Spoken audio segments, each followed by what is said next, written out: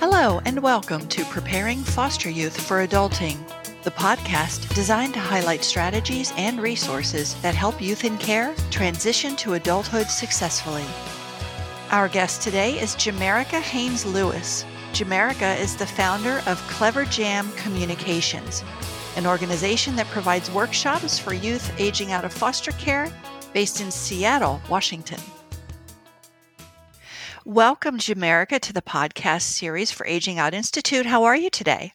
I'm doing good, Lynn. How are you? I'm very well. Thank you very much.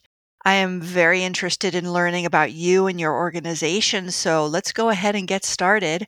My first question is if you could please share a little bit about yourself and how it is that you came to be connected with the foster care system. Yes, I'm from the Northwest. I was born and raised in Washington State. I'm currently based in Seattle. I learned about the system when I entered into foster care at the age of 5. And for the next 13 years of my childhood, I would be involved in child welfare in some form or shape or another. I was in traditional out of placement as well as kinship care. And when I say out of placement, I mean out of home placement, meaning I was taken out of my home and placed with neighbors who were foster parents, and as well as respite care, foster to adopt, group homes, the whole gamut, considering how long I was in the system. And because of that experience, after I was 18, it led to me becoming an advocate. And namely through pageantry, I started competing in pageants as a way to earn scholarship money for school. I also loved performing, so that gave me an outlet to do that. And alongside that, I had an opportunity to choose a volunteer platform in pageantry, and I chose to help other young people and families who were in the foster care system. And almost 15 years later, I'm still doing this work, which I very much still love. Wow, that's wonderful. I myself was in foster care as well. I was in kinship care. Prior to kinship care, I was in group homes. So, not the length of time that you were in the system. I was only in the system a couple of years, but did age out at age 18. So, we have that in common starting off the bat, although mine was in North Carolina primarily. Oh, okay. Yeah. Thanks for sharing that with me. One of my foster parents was from North Carolina. Oh, okay. Yeah. Did they have the accent? They did. They did. It was funny because I lived with them for about 5 years and people would say, "Oh, y'all sound Southern. Where are y'all from?" I'm like, oh my gosh. I know, that's funny. Yeah, I actually was born in Maryland, but lived in North Carolina. People up north thought I was from the South, and people down south figured I was from the North. So, oh well. Oh, yes. All right. Well, thank you very much for sharing that. Mhm. So, after you got involved and utilized foster care as your platform for your pageants, how did that lead you to being involved in the organization that you are part of now? When I was in college, I decided I wanted to be a motivational speaker. And it really tied into a childhood dream of mine. I remember a foster parent asking me what I wanted to be when I grew up. And I said, an actress. I want to be an actress. And it was just the word that I had to describe wanting to be on stage and connect with people. And I'm actually starting to get into acting and modeling now, which has been one of the opportunities that's come from winning a national pageant title. But along the way, I knew I wanted to help people. And so when I was in college, I started formulating how I wanted to start a consulting business that would allow me to be a motivational speaker. And what I wanted to talk about was the story of me growing up in foster care, the challenges and supports that I had, as well as what we could do to help other young people and their families. And so I formed Clever Jam Communications in 2016. And I just started reaching out to organizations and letting them know I was available to speak. And through that, I've been able to travel the nation sharing my story. And then over time, starting to offering youth empowerment workshops. And that was such a full circle moment for me because growing up, I didn't have that. I didn't know other alumni of care. Or if I did meet other adults, it came out in a roundabout way that they were in care. And I empathize with them. It's hard to talk about. It's a moment you want to move on from. But as a young person, I felt very much alone. and that experience, it felt very alienated from the adults in my life because they couldn't relate or they weren't willing to share their experience, which was hard for me because it just reinforced the stigma of shame of being in care. So also too, it's having my organization has allowed me to form informal mentorships with young people in foster care. And it's just been awesome just to be a mentor, be a big sister to other young people. And really, it's been healing for me because I now can be that face and person for someone when I didn't have that when I was younger. Yeah, you knew what was missing Yeah. and what can really help. But that person, having somebody who has your back, who you can contact and ask questions, and you know that you have their support no matter what, that is so critical for young people transitioning to adulthood. I don't know that everyone realizes the importance of that. Yeah. And I think a lot of people just assume that if they have that resource in their life or that person they can turn to, everyone else has that as well. Or they may not even think that far. They're just living their life. Right? Yeah, I think awareness is growing Yes. about the challenges that young people aging out of foster care face, but there's still so many people who, like you're saying, they just don't know. Yeah. So the workshops, so your Clever Jam Communications is a consulting business. Yes, it is a consulting business, and I offer motivational speaking, workshop facilitation, as well as strategic communications guidance. Oh, okay. Mhm. And you work primarily with nonprofits? Yeah, I've worked with a number of groups. I've worked with nonprofits, I've worked with churches, I've worked with individuals, I've worked with those who work in media. So it really runs the gamut. My background is in communications, namely news reporting, both print and TV, and some radio. Another platform to be in front of people Yeah, to share stories and so forth. So that's yeah. a lot of quite a varied and quite interesting set of experiences you've had. Yeah, it has been. And for me, it's really a heartfelt mission. Being an African American, and I've talked to others who also share the same ethnicity as me, who work in news and who don't work in news. And one of our greatest frustrations is how people of color, especially Black people, are portrayed in the media, which is oftentimes a lot of crime based stories, or we're just not seen at all. And that can be very hard. It doesn't portray an accurate portrayal of who we are as a community. Also, too, when positive news does happen, we often don't hear about it because that's not what often gets the high ratings. And so, a big part of me having Clever Jam is not just to share my story, but it's really to be a person who is helping to share stories of people who otherwise wouldn't be heard. Another angle for me is women, how our stories are told, how we're depicted. One thing that I tend to see in media, both fiction and nonfiction, is women who are very successful, very connected, and out in the world. And that's not the experience of every woman.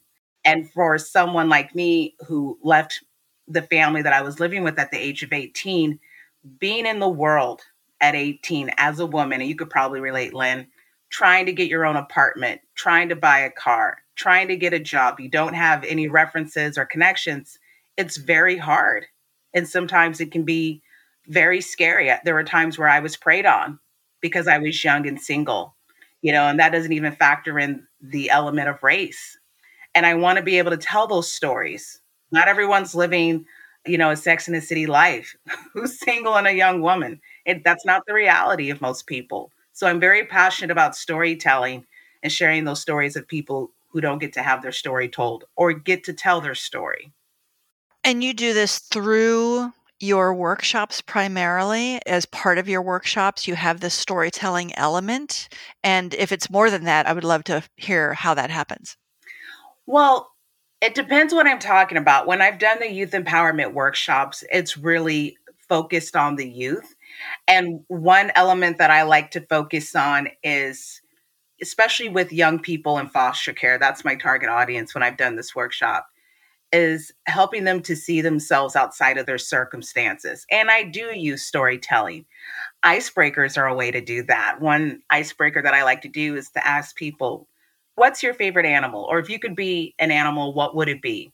And it really just allows young people to not just simply share, but to see themselves apart from what's going on, right? They get to sit in this workshop for an hour or two and they get to share with others who they are, their feelings, and their insights, and to have that be heard without judgment and to have that validated.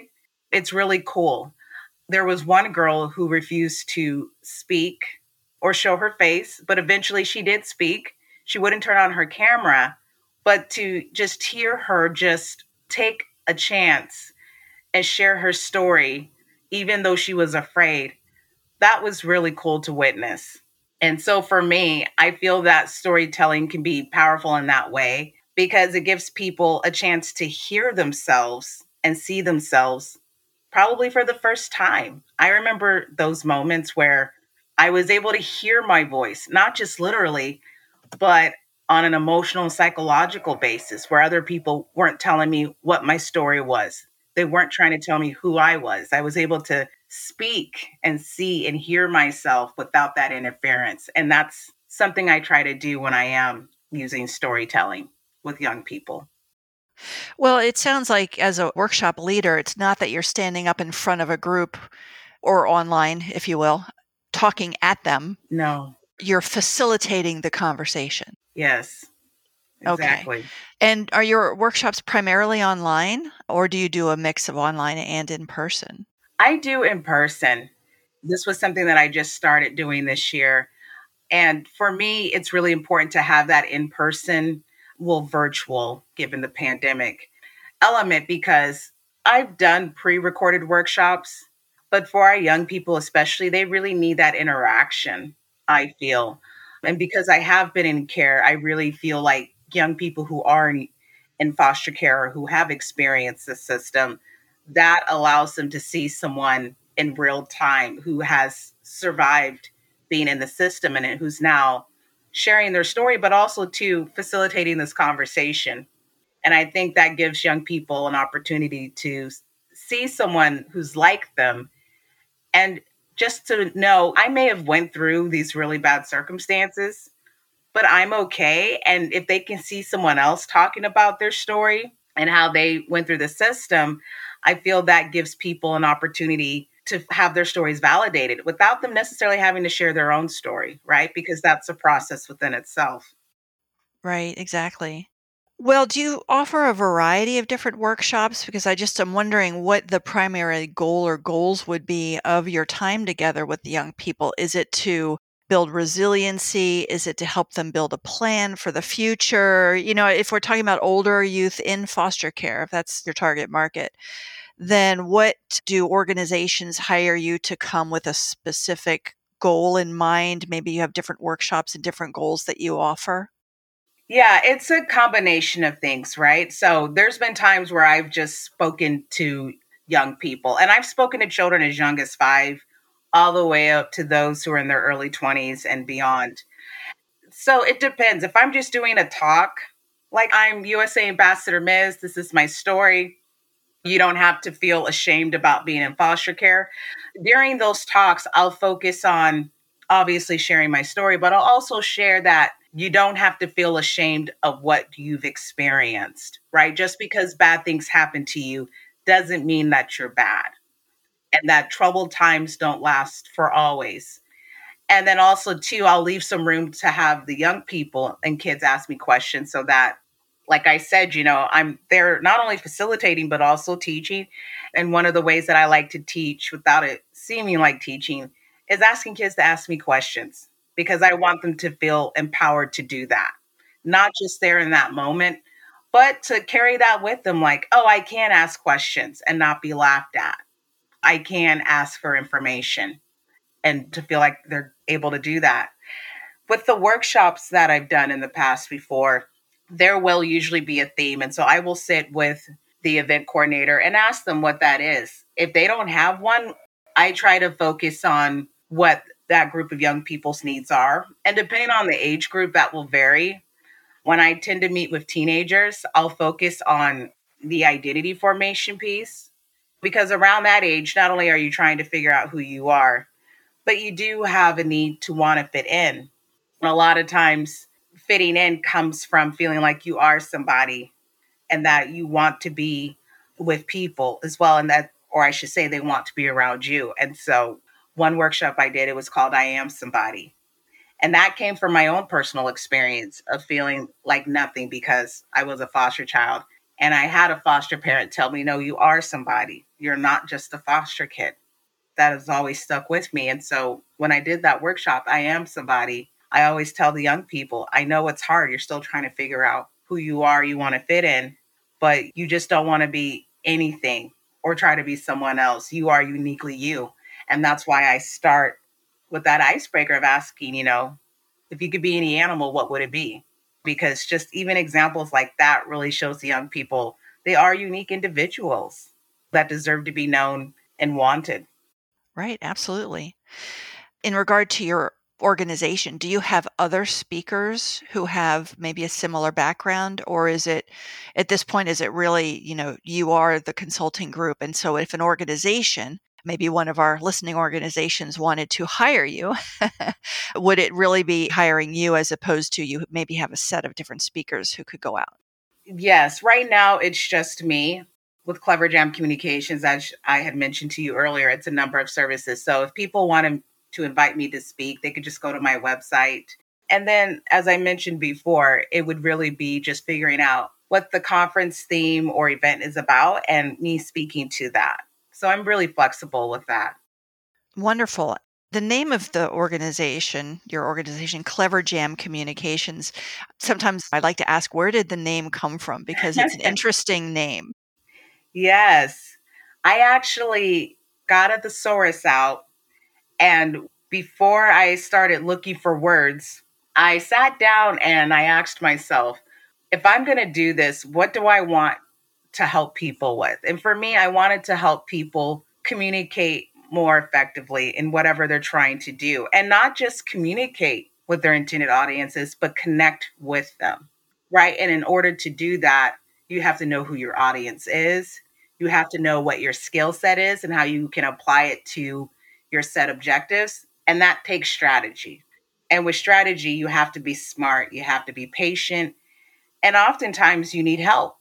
And so I thought if I'm going to help people be in the best position to connect with their audience and convey the message for that audience, that I need to have a business name that indicates that. And so I was looking for something that was pretty jazzy, that I felt described me, but also would communicate to people what I'm about and what I could do for them. And so I looked for different words in the thesaurus for the word smart.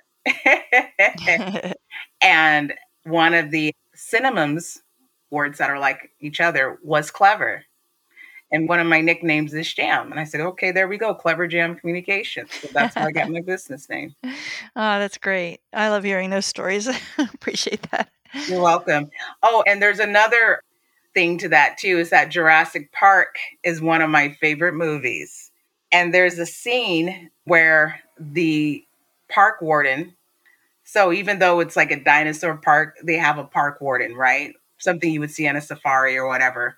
When the park crashes down without the electricity and whatnot, all the dinosaurs escape out of their enclosures. And the warden was trying to shoot one of the velociraptors.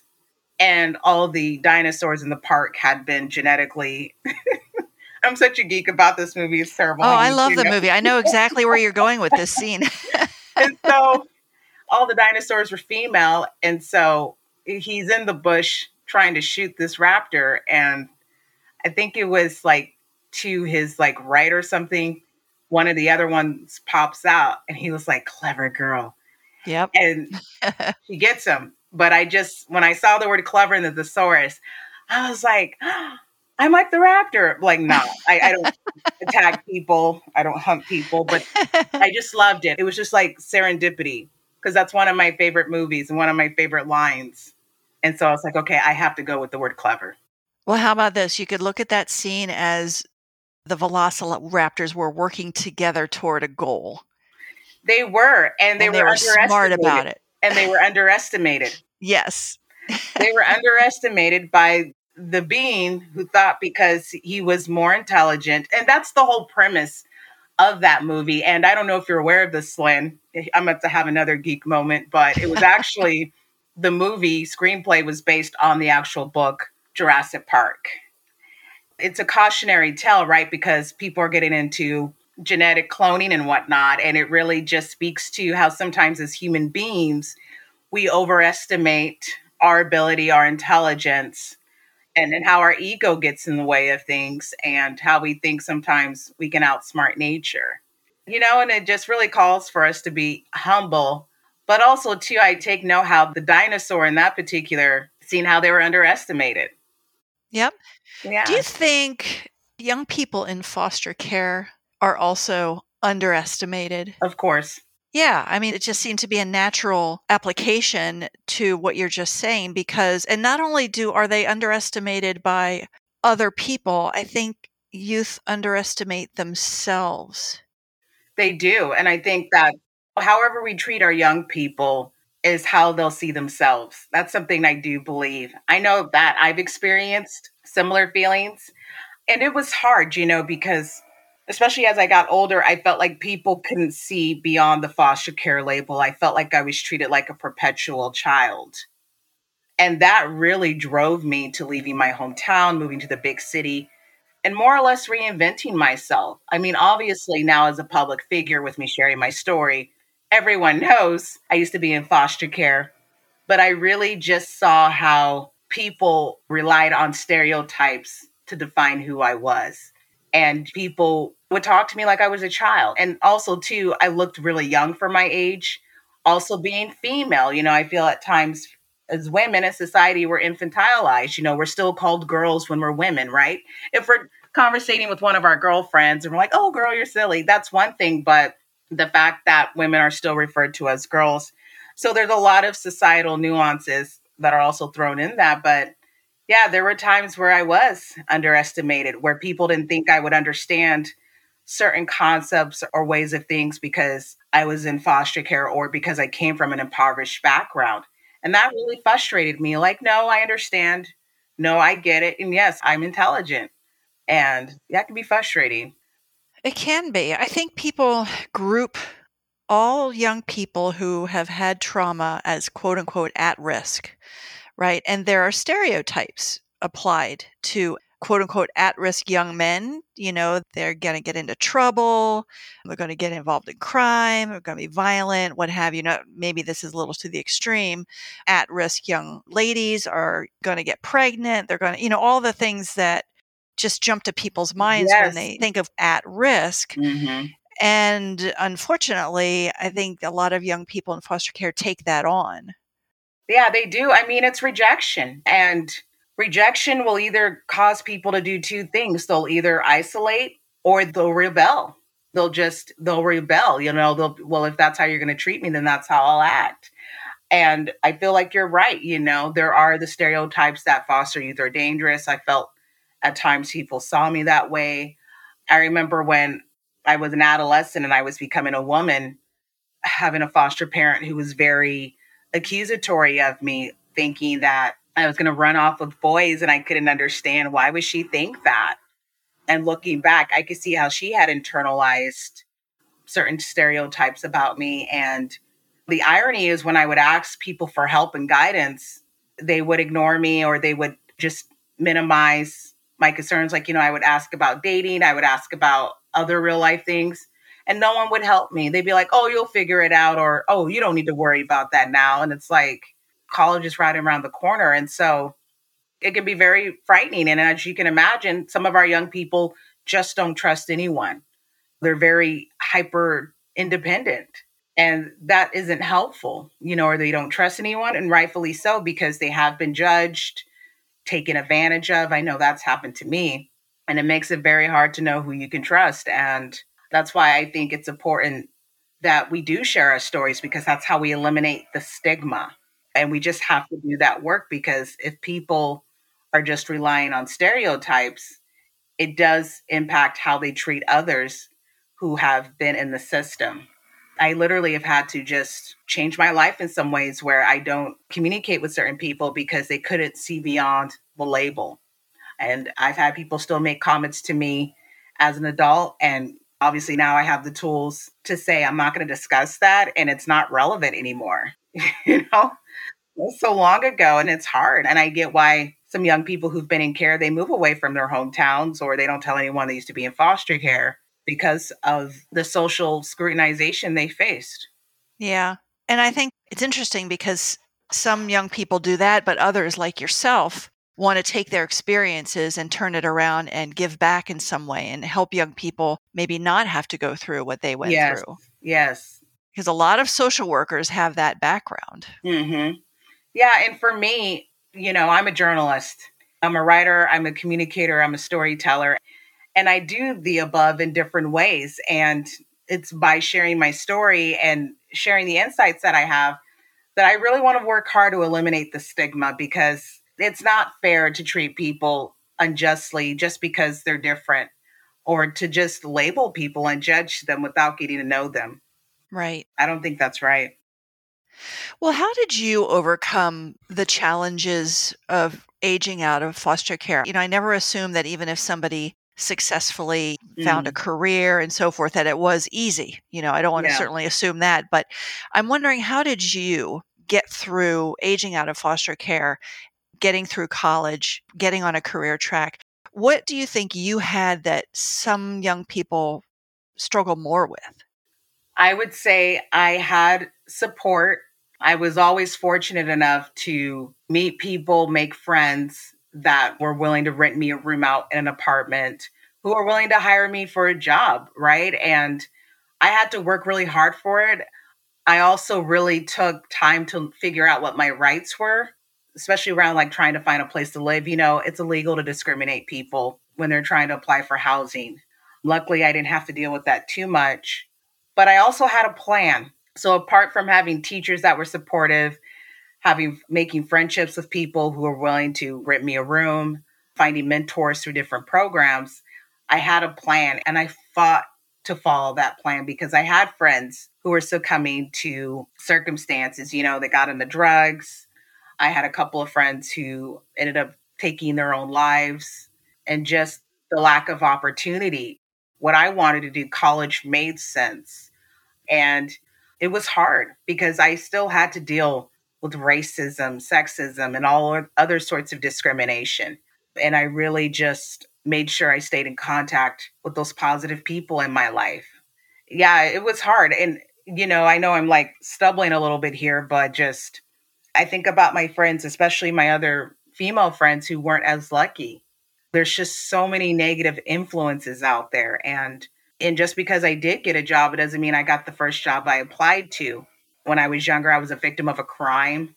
When I was in my sophomore year of college, a man was posing as a modeling scout, and he wasn't. He was a convicted felon, and that was devastating. That was my first quarter of college. But it was also empowering because I was able to go at court and testify against him.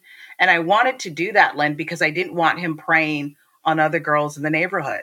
No, you don't get to come to our neighborhood or anywhere and do that. And I was in my school library when he approached me. And so not only did that give me a sense of justice, but it really inspired me to become more of an advocate for other young people. And that was also what influenced my decision to do pageantry, because a lot of other foster youth are targeted and preyed on because they are alone in the world. And it's just really sad, like you hear about the human trafficking, how these people know these young people are isolated. They know they may not have the social skills or connections, and they prey on that. I'll be your friend. I'll give you stuff. I'll give you money. I'll even give you a new name. I'll be your boyfriend. Just these weird things. And they're just victimized beyond belief. And so it has not been easy. And I had to really work really, really hard. If I'm being honest, at times it felt like a Herculean effort. And it shouldn't be that way. Well, I mean, transitioning to adulthood is challenging for everybody, but it is tougher with Mm-hmm. youth when you don't have a support system and you've had trauma in your life and Mm-hmm. you haven't maybe had the opportunities to work through that trauma and to Yes. try to figure it out and what it means for you. Oh, It's yes. that much harder. Yes. And just, between the trauma of being a victim of crime and going through the system, I finally broke down and got into counseling in my mid 20s. When I tried to do it when I was younger, I mean, Lynn, people talk about a stigma against foster care. I would say the stigma for mental health is worse. There is still very much this aversion to getting therapy, to going to counseling. People think there's something bad or there's this juju around going to see a shrink, and that's not even a word that's used anymore or should be used. But I remember one foster parent refusing to take me to therapy because they had such strong feelings against mental health. And this person worked in healthcare. And that's another reason why I share my story, namely going to therapy, because I want people to know that it's okay. I understand there's still a lot of aversion to it, but I don't care. I don't want people to suffer in silence Yeah, for so long. absolutely. And I think it's difficult for young people, anybody really, who tend to be very independent, to allow somebody to help them like that as well. Hmm. I can do it. I can figure it out. I don't need anybody else to help me through this. Yes, yes. And it's hard. Therapy isn't easy. You have to talk about things, you'd rather forget, and it makes you feel disoriented. I mean, and it's not something easy. You're going to most likely have a physiological response. But the way to get over something is to go through it. It just has to be done because it will manifest in some other way. And I read somewhere that you can either pay now or pay later.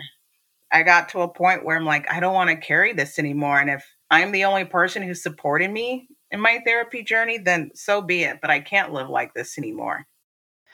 I have a question about the workshops. When you are talking with young people, Hmm. again, thinking of maybe the older teenagers in foster care, in the conversations that you're having and the storytelling that you are facilitating, what seems to, and it may be more than one thing, seems to reach the young people? And I ask because, you're going to have folks from organizations that work with youth aging out of foster care, maybe foster parents listening as well. I'm just wondering what advice you might give to them about how to have these conversations themselves and to help young people tell Hmm. their stories. Is there an avenue that seems to reach Hmm. them? Yes, yes. Well, first off, and you know this probably from your own experience, tell me if I'm incorrect, is that a lot of young people, just children, even babies in youth and care, they've had a lot of professionals in their lives. And it's not been by choice. Right? Right? So, the most important thing that when you have a young person who's in front of you in a program and yet another program, is to really, first off, thank that young person for being there and to be earnest about it, not canned or rehearsed, because chances are you are one of many people who have come into their life and it hasn't been their choice. You're not a friend of the family. And so it's invasive. Your presence going to more likely than not be invasive. So it's important to just thank that young person for being there. I would say the first key after that is building relationships, letting that young person know who you are, what your role is, what your objective is, and asking that young person if they have any questions about it. They may not, that's fine. But the idea is to start that relationship building. Also, too, the environment. Is it youth friendly? Right? There's a big difference between going into a building and it's white and sterile and just stock room furniture and setup, right? Yeah. Versus coming into an environment and you see posters and brochures with young people on it, right? The color scheme is more engaging, something that youth would feel comfortable in. So environment is also important. And then also too, when the young people do talk to you, listen to them, whether it's a question they're asking or if they're sharing their story, right? Just really listening to them and then ask them what they want. What do they need? Like I said again, they may not know. That's fine. But the thing about it is you just want to keep that conversation open and then really taking an interest in what they're interested in, right? And helping whatever that they're interested in be relevant to whatever else they're trying to do. I know a lot of young people, And I shouldn't say a lot of young people, but I know for some young people, they don't particularly care for school, but they have their interests. I've had some the youth I've worked with because I was also a resource specialist at the YMCA here in Seattle. So I worked with young people who used to be foster youth, or I should say, who used to be in foster care or who had experienced homelessness or both. And I would just sit and ask them, well, how do you spend your time? And one girl is like, oh, I want to go to school and do hair. And I'm like, you can do that. And I said, make sure you're paying attention to your other classes too, because math isn't fun, but you need to know the difference between 1 inch and 2 inches when you're cutting people's hair, right? And they're like, yeah, you're right. All right. Or if you're going to dye someone's hair, chemistry, that will help you learn how to dye people's hair properly. And I would tell them stories about how I had friends who owned salons and someone who had no business doing someone's hair decided they were going to do it and they dyed someone's hair orange because they didn't have the proper training and education. I know people go, oh gosh, I had a kid tell me they want to be a rapper. Here's another kid who wants to be a rapper. That's okay. You want to know how to rap? You want to do hip hop? You need to follow the news. You need to know what's going on in the world so that when you're talking to your audience, when you're rapping songs, you know how world affairs affect them. Or if you want to have a vocabulary, you need to know English or whatever language you want to rap in, right? So writing lyrics, yep. Yeah, so you're not just saying the same thing over and over again, right? And that way your sentence structure, even though when you sing and whatnot, it's different in music, it makes sense. The message gets across. So whatever our young people are doing, we have to take an interest in that, learn about it, and then what other skill set that are relevant to what they're trying to do, we just have to connect it for them. And I think that's how you reach young people. Yeah, and it sounds like you've implied it, but you need to allow some time and space Yes. for processing. Yes, for sure. Yeah. Yeah.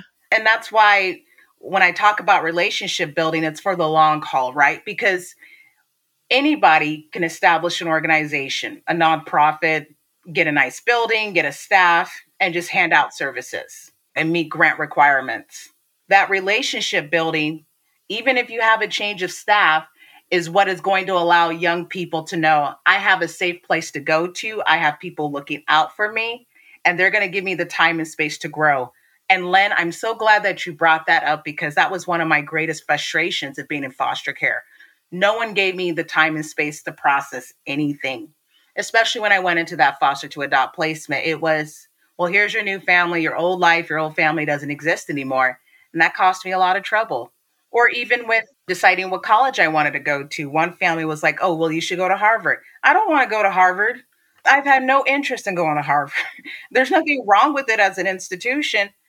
But it was just like, can you give me some time and space to figure this out or at least ask me what I want to do? So, yeah, you're correct. Yes.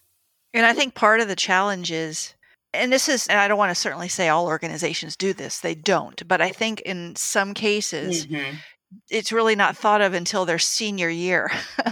Okay, now quick, let's talk about your future, as opposed to helping the young people along as we would, right? For people who had parents, they would go through these conversations, here and there, now and then throughout even middle school and into high school. But it seems like a lot of times this is just thrown at young people their senior year when they're in the system. Yeah, and that's not okay. And that's why I really put the onus on adults to really be tuned in, especially when they're working with youth in the system and really building those relationships, and I know it's hard because sometimes our young people, they do move around a lot, or maybe they go back to their families, right? And they may be in a different area than where they were previously. So I understand with those transitions, but I think sometimes it's hard though for educators and other adults and these young people's lives because they may not know the young person's in foster care and the young person isn't going to reveal that. Those are some of those realistic challenges, but for others who do know, being able to build those relationships apart from just the young person's foster care situation is so important. Helping them to see themselves beyond their circumstances, especially with foster care, because it is all encompassing and it does seem to consume. But like you said, for waiting the senior year, or we're just waiting until they leave care to finally figure out who they are. That's just too late. We're waiting too late. I would say even middle school. When I was in 8th grade, I knew what college I wanted to go to, and that's where I went. Mhm. Ideally, yes. Now, some young people don't come into the system until their high school years, but Yes. ideally, yes, I think working with the young people as young as middle school would be the best. Well, yeah, we have to value our young people in foster care, irregardless of where they're at, how much motivation they show. I say that because I was a straight A student. I was in AP classes and gifted classes. And this is a whole different subject. But for my classmates and I who were in those classes, there was this expectation everyone's going to college. I remember we would go to our local colleges for, high school day, and we would go and do the big hurrah, like, oh, we're going to go to college. And I know for a fact that wasn't done with all of the rest of my classmates who were in those classes. I remember going to those events and feeling valued, feeling like I had a future, feeling that my teachers were invested. I want every young person, especially those in foster care, to feel that sense of valued without feeling like they have to be the star football player or beauty queen. Right, right, exactly. What do you think, from your perspective and your experiences, that the foster care system can do? And I know the system is big and we're talking different levels, federal, Yes, state, yes. local. But what do you think, what could be done to help young people who are older in the foster care system be better prepared for transitioning out of the system and onto their own? For sure. I believe it's important that since foster care is such a big system, we try to keep things on a very hyper local level. I think the beauty of programs is that they do provide funding for services, but it's really important that the funding gets to those services and staffing so that we can do mentoring programs, right? And apart from mentoring, being able to have organic, homegrown relationships, I really wanted that. I didn't always want a paid professional in my life. And it wasn't that I felt like these paid professionals didn't care, but sometimes it can just feel very arranged.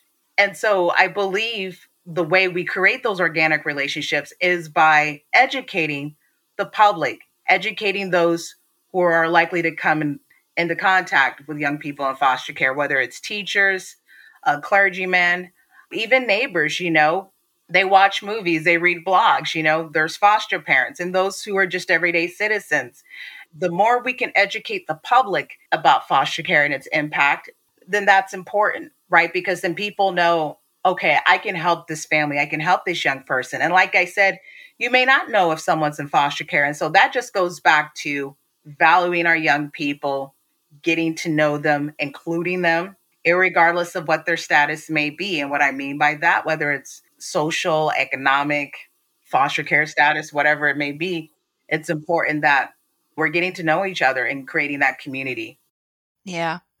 And like I said, I think awareness is growing, but Mhm. we just need to keep after it. And people who are out there who have experience like you did, maybe, starting to go to talk to local churches about foster care and your experience just for the awareness, right? Not Mhm. looking for anything more than that. I think that there's a lot of opportunity out there for broadening the knowledge of the system among just folks who have never had the opportunity to have any interaction with it. Yeah. And I think that's how we do it, right? Because I think people get overwhelmed. They're like, yay, we just passed this legislation and, we're going to have more money for more resources. And then it's like, oh, well, how are we going to get the money to all these programs and whatnot? And it's like, we just can't think in terms of dollars and cents. Yes, it does cost money to run programs and initiatives, but there's so much we can do on our own as people than always just thinking the issues about money. It's not just that, it's really our attitudes and our emotional labor, right? We just can't lean on the the almighty dollar to solve this issue. It's really going to take a lot of social and emotional work to do this. But it's doable though because I look at my own life, I look at people like you and it's like someone was there. It really just comes down to valuing our young people and seeing them and getting to know them. Right. Yep, exactly.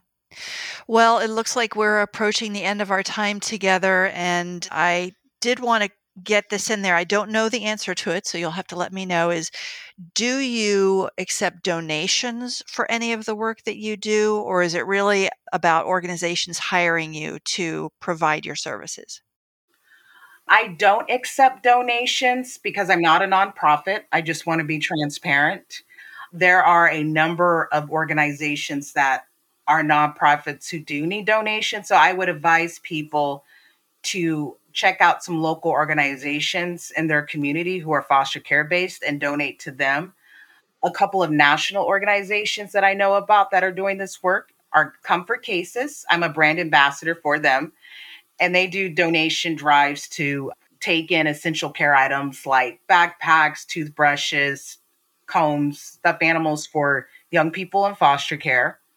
Another organization that is doing some great work, there's Foster Club, and their focus is for young people who used to be in foster care, so those who've aged out. And they do some awesome work around advocacy as well. So I would check those two out, but just check what local organizations are out there and see what you need. And then, as I mentioned, I do have a website, cleverjam.com.